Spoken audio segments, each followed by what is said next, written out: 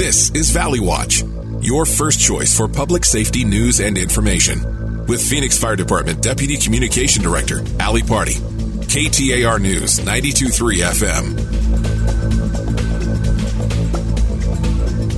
Good morning. Yes, that's me. It's Ali Pardi from the Phoenix Fire Department, and I am happy to be joining the show once again, giving you the latest and greatest news with all things public safety and fire department related here at Bonneville Broadcasting, brought to you by our good friends here at KTAR. I am joined here this morning with a good friend of mine. His name is David Ramirez. He is a Phoenix firefighter. He is a board trustee and is the program manager director of the Firefighter Charities. Is that almost close? It's pretty close. Okay, I probably mixed words around, but you wear many hats, and at the end of the day, you are a Phoenix firefighter, and you are a member of the community, but you're also, you're representing the local 493, and I think that that's vital to make clear as we begin to story tell here today. But the reason we asked you to join the show today is that I'm sure a lot of our listeners are already following us on social media, but the passing of Benny Ashley, the oldest retired Phoenix firefighter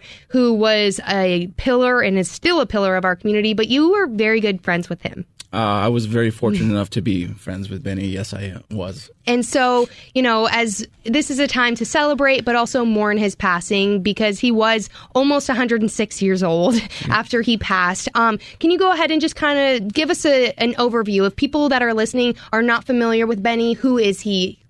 So Benny Ashley was born in 1917 here in downtown Phoenix, and if you ever met him, he would make sure that you knew where he was born, how and what type of area this was back in 1917, and the storytelling that he gave to all of us every time he visited the station was truly amazing. To hear how this big city come from Thomas Road, being like out on the outskirts of downtown or outskirts of Phoenix. Benny was amazing person, amazing human being. And he just cared about every person that he met. And he was one of the hardest working human beings that I've ever met in my life. From his stories to watching him live his final years, it was a blessing and privilege to know him.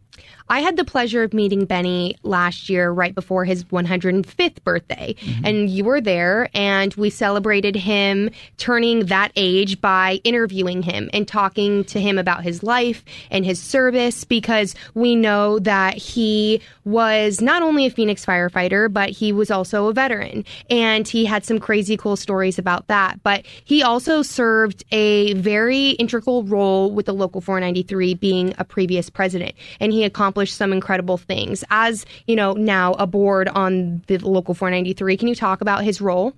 Yeah, so he served as president in the mid-'60s, and during that time, there was everybody had different pension programs: Phoenix Police Department, Phoenix Fire Department, DPS, and so what Benny was one of those pillars that brought together the idea of creating a statewide public safety retirement system. And he and his colleagues were able to make that happen. And so every person that wears a badge in the state of Arizona, whether he be a police officer, a firefighter, we owe it to Benny to that brought forth this program, our pension. Very good. And I know that is just, that's one of those things that is pretty impressive as someone that works in the public safety realm that we're all very appreciative of. But it's also one of those things that how do you even how is that feasible to think about? You took this, you guys all came to the table and you thought this up way back when, and you brought it to the governor's desk and you got it accomplished. And that's just one of the major accomplishments that Benny was able to do. And he also served in a couple different wars while he's also being the union president. I know that he had bounced back and forth between being deployed to go fight in the wars. Meanwhile, he came back and was a Phoenix firefighter. Can you talk about those stories? Yeah, I know he got hired in 1942 for Station 7 and Station 8. And at that time, Station 7 was on 14th Street and Thomas Road.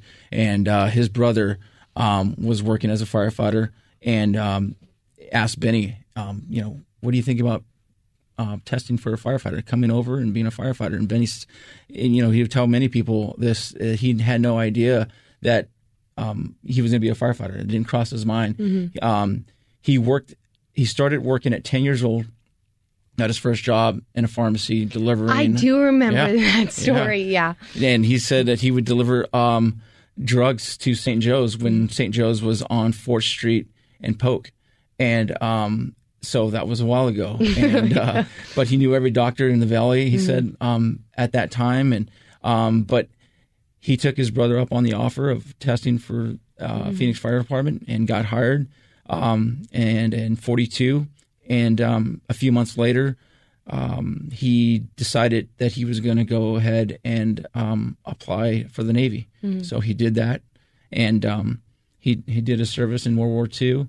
And came back. And he just was one of those individuals that everybody kind of followed. Mm-hmm. And not just during that time, but for the rest of his life, the rest of his career in the Union. Mm-hmm. And he definitely made a point to let us know that the things that we have now as firefighters, as first responders, didn't come easy. Mm-hmm. And so there's a lot of battles at that time with the city, with the department, with different chiefs, and he goes into pretty great detail of what those battles were. And but I was super blessed to have him in my life and to have him as a mentor, kind of to run things by him, because he was up to the end. He was super sharp, super sharp.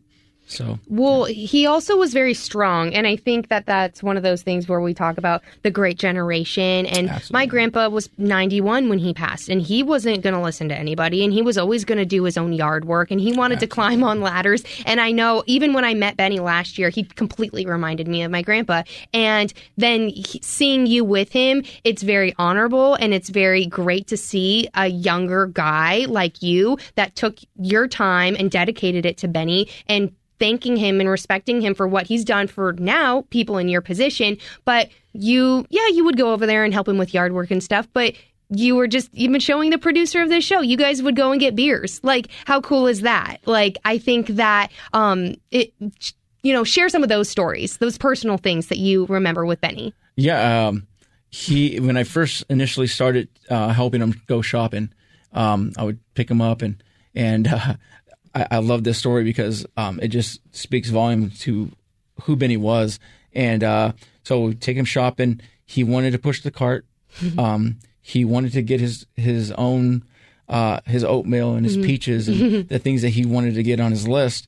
And I would try to beat him to the aisle to grab the items off the shelf, and he would just be like, "Hey, I got it." And so I found out really quickly that I was just there to drive him and let him do his thing. Yeah. And but little by little, the first time I took him back to his house, he said, "Well, just put the groceries there on the doorstep. I'll get them."